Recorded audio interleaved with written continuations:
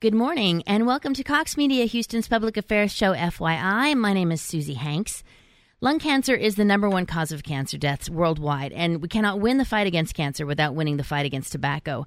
End Tobacco is one of several initiatives in the cancer prevention and control platform of the Moonshots program at MD Anderson Cancer Center. And so with us today, we have Dr. Ernest Hawk, who is the Vice President and Division Head of Cancer Prevention and Population Sciences at MD Anderson Cancer Center. Good morning, Dr. Hawk. Good morning. And Jennifer Cofer, who is the Director of End Tobacco, the End Tobacco Moonshot. Good morning. Good morning. Thank you so much for being here. I think a lot of people were listening to President Obama's State of the Union address this year and heard the Cancer Moonshot initiative, which kind of, of course, played right on the Houston and the moonshot, and that's kind of the next thing with Joe Biden. But a lot of people don't realize that MD Anderson had kind of the Cancer Moonshot program already in effect, and that's what this is all kind of based on. Isn't this true?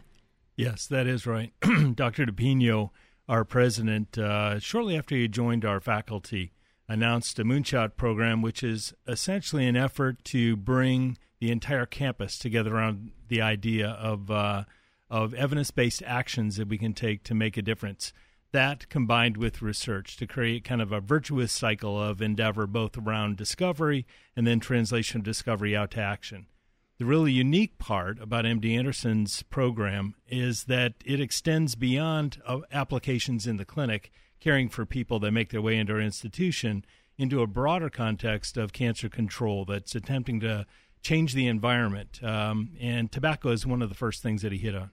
Yeah, that's one of the, I guess, no-brainers. But what I really, it was fascinating to me that a lot of people think of MD Anderson Cancer Center, and you think, yes, you go there when you get cancer, right. You get treatment. But this is kind of a shift in philosophy that happened a few years ago. Yeah, this is an effort to not only maintain the excellence that we've always had in terms of caring for patients with cancer, but this is really taking the approach to cancer from a different perspective, from a prevention perspective, attempting to stop the disease and risk factors that lead to it before they ever occur. And it's not serving our clinical population of patients so much as it is the surrounding community through evidence-based actions in public policy, public and professional education, as well as services that are delivered not in our clinics, but in the surrounding environment, in the community.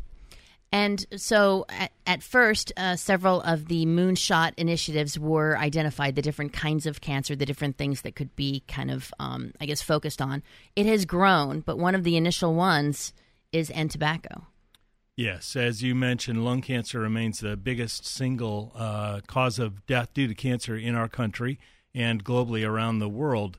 And tobacco is the leading risk factor for that condition. And so it was a natural thing for the institution to involve itself in.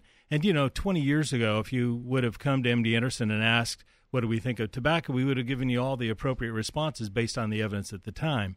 But what this does is move us from a passive context into a much more active and outwardly actionable effort. Yeah. Tobacco is, it's just one of the most obvious causes of cancer, and yet it's still such a rampant issue. And it's so devastating for people who get cancer from smoking. Can be one of the uglier cancers, can't it? Definitely. It's, it's one of the things that attracted me into oncology. Both of my grandparents died due to tobacco-related illnesses, in that case, both lung cancers.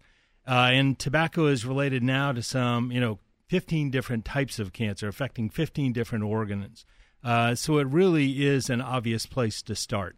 Well, when you think of smoking and cancer, you think automatically lung cancer. But what are the other kinds of cancer that? Various types of head and neck cancer, of your tongue, your esophagus, the swallowing tube that connects your mouth to your stomach, gastric cancer, stomach cancer, a whole variety of other sites, bladder cancer, for example, cervical cancer in women. All of those are affected by tobacco, and even colorectal cancer, which has really been associated definitively just over the last decade or so.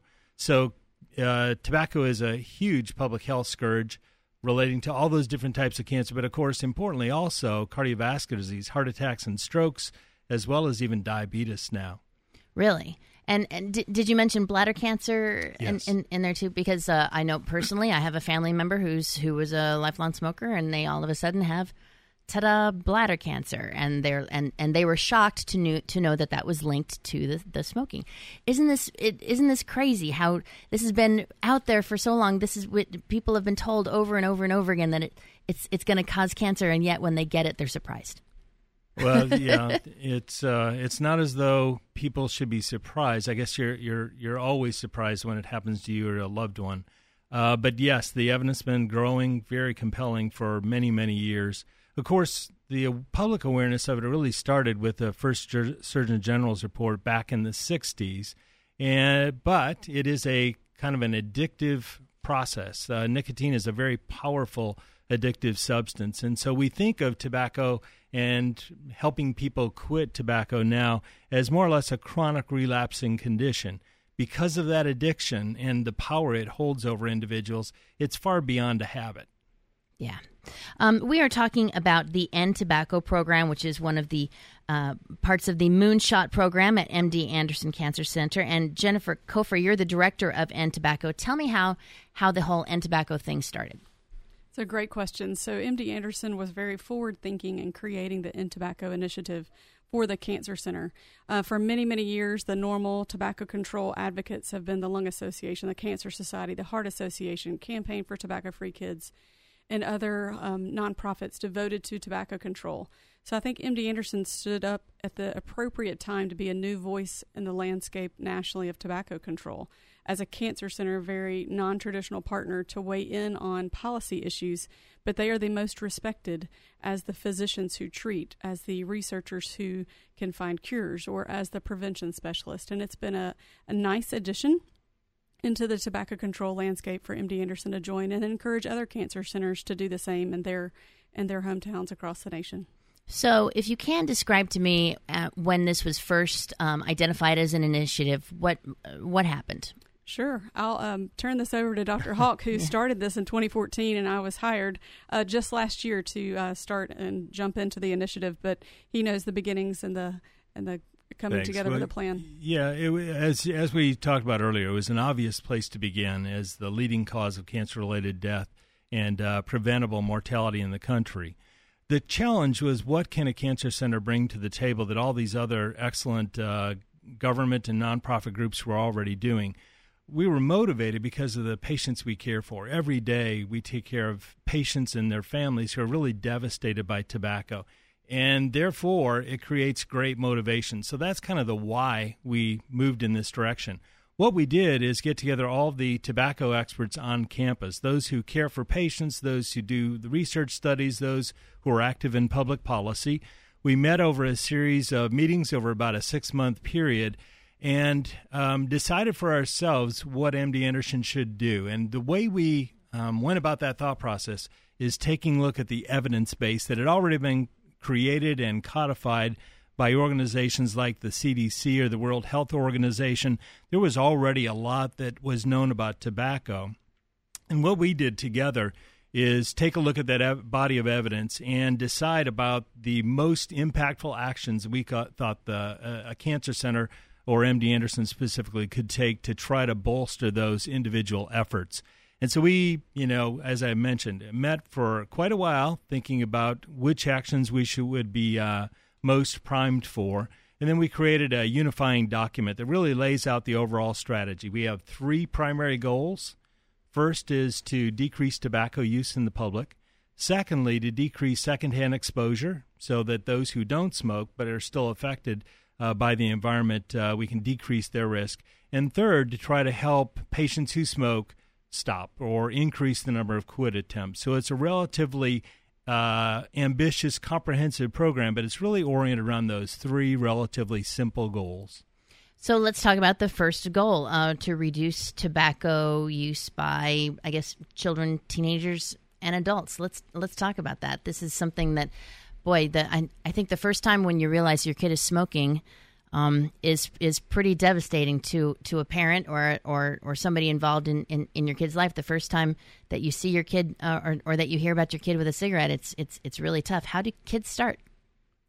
I think kids start in many different ways, from media exposure to older brothers and sisters who might have it in their possession and they're hanging out with the older crowd, to peer pressure, of course, their own peer groups. So it's really the influence of in their surroundings. If they live in certain neighborhoods, there's definitely science and proof that shows there's more advertising from the corner store to their school to where they walk home. So there's lots of different influences with how kids start, which is where some of our initiatives are going to raise the age of purchase for tobacco products to 21 years of age, because we do know that science shows us if we can increase the age of 21, we have kids that are known to start before 18 that will never start. So we have lots of science. We can dive into that topic if you'd like. Yeah, it's I guess you don't hear about somebody picking up a cigarette and starting when they're in their 30s or anything, right? I think the statistic is 88% of folks who smoke have started when in their youth, before they're 21. Yeah. So tell me about that, Jennifer. Sure. 18 and 19-year-olds are usually the ones that started smoking at 16 and 17. So if we know that we can increase the age of 21, that means we will keep the tobacco products out of the hands of the 18, 19-year-olds, 17-year-olds who may still be in high school and still be influencing their peers. We know that California and Hawaii have passed this within the past year. Over 150 different cities across the nation have passed this law to increase the age of purchase. But we know that we'll see a smoking rate decrease by 12%. We can see almost 250,000 fewer premature deaths. And we're talking about teenagers today that are going to be adults later on. These are the science and the numbers that show us by raising the age of purchase. We can see almost 45,000 fewer deaths from lung cancer and overall reduce smoking-related deaths by 10% if we can increase the age to 21 years old. So what are we doing to increase the age? We are educating. We're educating the community as we go out in the public. We're educating decision makers, state and local. This is a topic going on nationwide for many of our tobacco control advocates, public health advocates, as just one more thing we can do outside of smoke-free or tax or prevention to talk about changing or reducing kids' use and then helping adults quit as well. And the most effective strategies are usually a combination of approaches. So you need public policies that are supportive of those goals. Secondly, you need, again, educational efforts of both the general public but also providers so that they're more able to assist and serve. And then finally, you need kind of services delivered to where people live in ways that they can identify and connect to. And so around most any one of these topics, there will be activities in all three of those domains working together to try to create the most effective change. And so give me an example of some of those things. Sure. So around the issue that we started with, which is decreasing tobacco use, we've got things like the Tobacco 21 initiative that we think is important for Texas, just as the rest of the country. So that's an example of a policy initiative.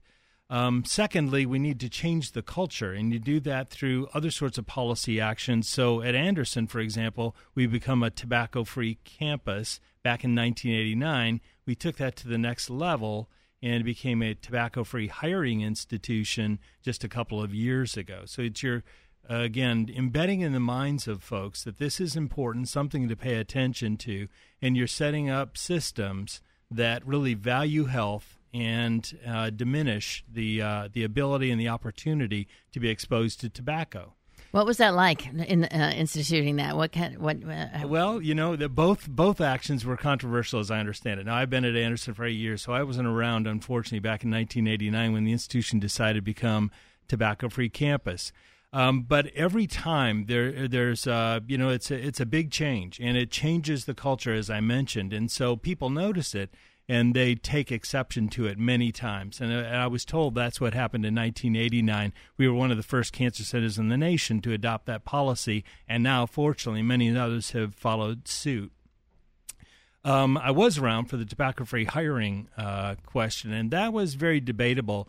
Frankly, there's less evidence that you're going to make a positive impact. You know that it'll be good for the individuals involved, and you know that it'll be good for the institution because tobacco-related health concerns are one of the biggest charges to insurers or state institutions like MD Anderson. You know that there's going to be some degree of concern and pushback, and certainly we experienced that. But by working through a process, thinking carefully, always keeping our eye on the helpful intention of what it was we're trying to do, to improve MD Anderson's service to its patients in the community by essentially setting a high standard for itself, we had the fortitude to move ahead. Lots of questions and concerns that occurred along the way, of course. Would we be in a situation where we'd have to turn down a job offer to a smoking Nobel laureate, for example? It really challenges the institution to think in creative ways about, well, is it willing to go to that extent? We were, I'm happy to say. A couple of things that we learned in the process. First is people were concerned about the test we would use. And so what we did is make applicants are asked to give a urine sample that we test for cotinine, one of the byproducts or metabolic products of tobacco. So that's a one-level screen. But, of course, that can't tell whether you're smoking or whether you're taking nicotine replacement therapy trying to get off of tobacco. So that challenge, people brought that forward to us. How are we going to solve that? So we decided to create a two-step process where next we would test for anabasine. That's a tobacco-specific alkaloid that's only found in tobacco products, not a nicotine replacement. So that's one thing that we did. We created a novel kind of two-step testing process. Next, rather than having this stand alone, we embedded it in our overall drug screen for entry into the institution that's been going on for years, of course, and that is very common in employment. So that was one thing we learned. The second was, well, what if someone screens positive? Do you just cut them loose and they're on their own? We decided that didn't fit with the culture of our institution. And so what we did is for anyone who screens positive and is using tobacco products, regardless of whether they declared that or not, we offer them free entry into our tobacco treatment program, which is really a stellar program, one of the best in the country, with success rates on the order of 35-45% after the 3 to 6 month period of treatment. So that's really an incredible program. Difficult to gain access to anything of that quality outside of our institution, I can tell you, particularly in the Houston area. And so we offered free entry into that for anyone who failed. They're not our employees yet. We're not, quote, responsible for them. But nevertheless, it's the right way for the institution to try to help those folks deal with their tobacco situation. And so those two things really brought the community on our campus together. And people were no longer questioning it, but quite strongly endorsing of the policy. We're still gathering data in terms of the impact that it has, but so far it seems not to have hurt our hiring at all, and it certainly sends the right message to the community, to other cancer centers. We've had several other institutions, even within UT system, ask for insights into how we developed that policy and how we put it in place because they're hoping to follow suit, which is exactly where we wanted to be. This is a very customized quitting program, and can you tell me a little bit about that? How many people are participating in that, and what kind of success have you been having with that? So the tobacco treatment program is led by Paulson Sirapini and Mahar Karam Haj, two experts, one behavioral scientist, the other one a psychiatrist, addiction psychiatrist. And the program was developed in 2007. It's a free program to our patients, their family members, because it's hard to quit smoking if you have family members who continue to smoke. So treating the family is really important. It's also offered as a free service to our employees and their family members. And it's free because we use some of the state tobacco funds from taxation as well as the tobacco settlement fund that was established many years ago. Some states use that to build roads. Fortunately, in Texas, we use some of those monies to actually go toward the problem. So at MD Anderson, we use those funds to offer this service free of charge. We offer 4 levels of care, from just information and self-help to motivational interviewing, where we try to convince folks who come into the program of the importance and the benefits that will be afforded to them if indeed they're able to take this step. Third level of care is kind of like a quit line. All states, all Americans have access to a state quit line, and MD Anderson has its own for our patient population. That's the third level of care, where it involves counseling as well as those self-help materials. And then finally, the Cadillac, or the high-level most successful program is our comprehensive program that involves both counseling as well as access to pharmacotherapies or medicines that can help people deal with that addiction to nicotine and essentially help step them down from that substance. And tell me about the success that you've had. So it's as I said, kind of a state-of-the-art program. Many other cancer centers wish that they could put something like this together. It's a credit to those leaders that they really conceived of such a wonderful program. Success rates, usually, if you try to quit on your own, about 3 to 5% of individuals are successful. So it's really hard to break the addiction to nicotine. With this program and its highest form of intervention with both pharmacotherapy as well as counseling, we have success rates at 3 to 6 months and even out to a year on the order of 35 to 45%, which is arguably as well as anyone does. Yeah. Many times folks have to, they try and they fail and they try and they fail. You can try up to 14 times and still not succeed. But what's important for patients as well as providers to know is that it's not futile. You can be successful. It is a chronic relapsing condition, and so it's not a one and done. It's definitely a sort of thing that you can always come back to. Yeah. And then and then finally, I guess one of the things that you have targeted is secondhand smoke, which a lot of people don't necessarily think of firsthand, but you found is deadly as well. That's right. The smoke-free efforts, really, that's the science behind reducing exposure to secondhand smoke. The Surgeon General told us in 2006 there is no safe level of exposure to secondhand smoke. So if we can have smoke-free homes, smoke-free cars, smoke-free workplaces, smoke-free entertainment venues, then we can reduce the exposure to secondhand smoke.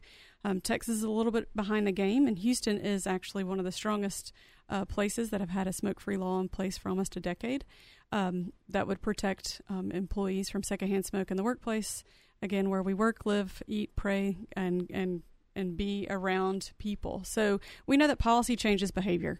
And so smoke-free laws have many consequences in a positive way.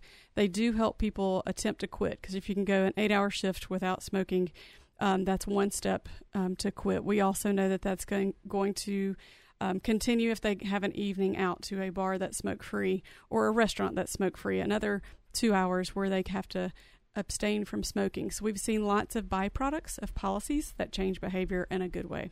Yeah.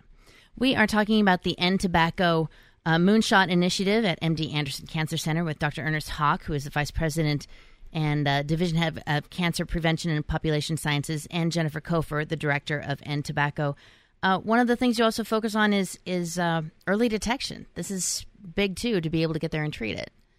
Yes. That's a success of modern screening. So now there are 4 or 5 different types of cancer for which we know early detection through screening is able to decrease cancer-related mortality. So that was oldest and best established for cervical cancer for women.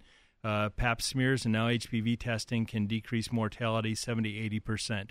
Secondly, mammography for breast cancer decreases the risk of death anywhere by 15 to 30%, depending on the study and the population. Third, colorectal cancer screening can decrease death by up to 50% through effective screening. And the newest addition to that roster is lung cancer screening through spiral CT. So this is only recommended for high-risk individuals, and high risk is usually defined as above 50 years of age and with at least a 30-pack-year history of smoking. That is, smoking a pack a day for 30 years, so fairly high risk. But randomized controlled trials of screening versus no screening, so big definitive trials, have been done by the National Cancer Institute and others, and they're associated with a 20% mortality reduction due to lung cancer. So this is one of the ways that we can block the development of lung cancer and its subsequent mortality. But it's important to always remember that tobacco cessation, avoidance of tobacco, is the most effective way. And so what we do at Anderson is offer lung cancer screening with established methodologies. We also are doing studies to try to evaluate other blood-based biomarkers to try to tailor that screening to those who might benefit most. And then we offer that in conjunction with tobacco cessation. So really we're bringing all of the preventive and screening services to bear together to try to help. Yeah. Well, I guess that what we've been talking about in the End Tobacco program is getting in there and stopping it before it starts. But then also you do a lot of training or a lot of research and a lot of clinical trials and different things. You're doing a lot of research and I guess groundbreaking things with treating people who are coming in too. Yes, and that was the tobacco treatment program I outlined earlier. But that works well for people that are able to make their way to MD Anderson. But of course, we want to try to disseminate this program to other centers to try to help them serve their patient populations. And so we have a number of initiatives under the umbrella of Project Teach, which is all about disseminating that knowledge out to others. A couple of really high-risk communities. One are those with behavioral health disorders, depression, anxiety. They tend to smoke at much higher rates than the general population, anywhere from 2 to 3-fold. So whereas the general population, we're down to anywhere between 12 and 16% as a nation in terms of those who smoke, among folks with with depression, anxiety, mental health disorders, that rate can be as high as 40-45%. And so that's one of the ways, one of the communities we're reaching out to through Project Teach to try to disseminate best practices in tobacco prevention and cessation out to those communities. We've got a research project going on now with a number of the state mental health authorities so that we can try to help their patients break the addiction to nicotine. We found that less than half of substance abuse centers are offering cessation services. So what we do is offer our experts at the tobacco treatment training or at the program at MD Anderson to have a telementoring, an online session with mental health professionals throughout Texas. And what this is giving them access to is to ask questions of cases for their hardest cases who are attempting to quit and have other comorbidities they're working with behavioral health or any mental health issues. How do we treat that person from medication questions to counseling questions? We have all of our experts available to them 1 hour each week. And so we've been doing this for almost 15 months and have seen great results, both in the quality and in the quantity. So that's our desire, is to really reach the hardest of the hardest who are still using tobacco. And those with behavioral health and mental health disorders are definitely the population we want to focus on. You know, you think of you go to the AA meeting, it's just chocked full of smoke, just choking smoke. And I think it would be scary for somebody who's trying to help those people get off of those substances to also take that final thing away. You can't have that either now because that's legal. And that would be for some people a way to help them get off. But it would be scary to have to hold them accountable to that. Yeah, well, many patients with those conditions actually use tobacco to help treat their condition.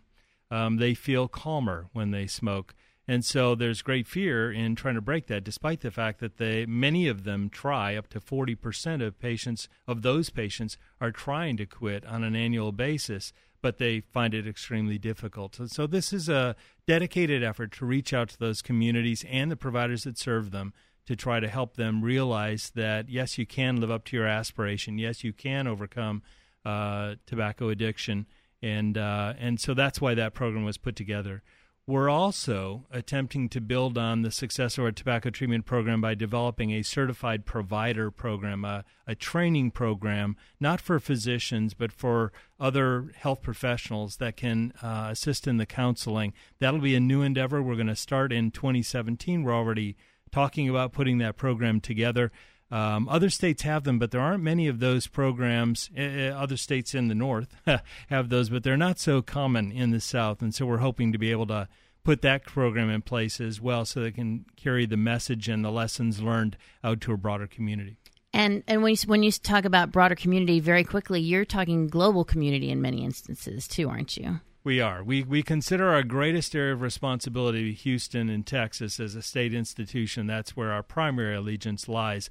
But there's absolutely no reason not to share this information more broadly. And so we have dedicated efforts in association with cancer centers across the country and some of those are even named affiliates of MD Anderson, as well as to the global community. We have some 35 different institutions around the globe that we partner with, and we've got some really innovative and hopefully impactful programs going with sister cancer agencies and government health agencies in Mexico, Colombia, and Peru. Yeah.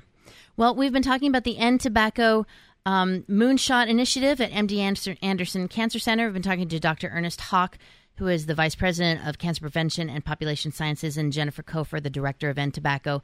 If somebody's listening, they want to get involved, they want to end smoking, or they want somebody in their family to stop, or they want to find out more information, where can they get that? Good question. They can go to mdanderson.org/endtobacco, ENDTOBACCO. We have a website that's dedicated talking about all these initiatives, but they can get our contact information from there. They can also call our 1-800 number, and they can route us to the Cancer Prevention or the Moonshots office to get to End Tobacco. I do have to give a plug in. If someone is wanting to quit, they can call the 1-800-QUIT-NOW toll-free number from any state, any area code. And again, we would love to serve them at MD Anderson. There are some clinical trials open currently that they can inquire about. There's 2 that they can come in to see, or if they're a current patient and they were not told about this program, they are more than able to come and see us at the tobacco treatment program. Excellent. Thank you very much. I appreciate it. My name is Susie Hanks, and you've been listening to FYI.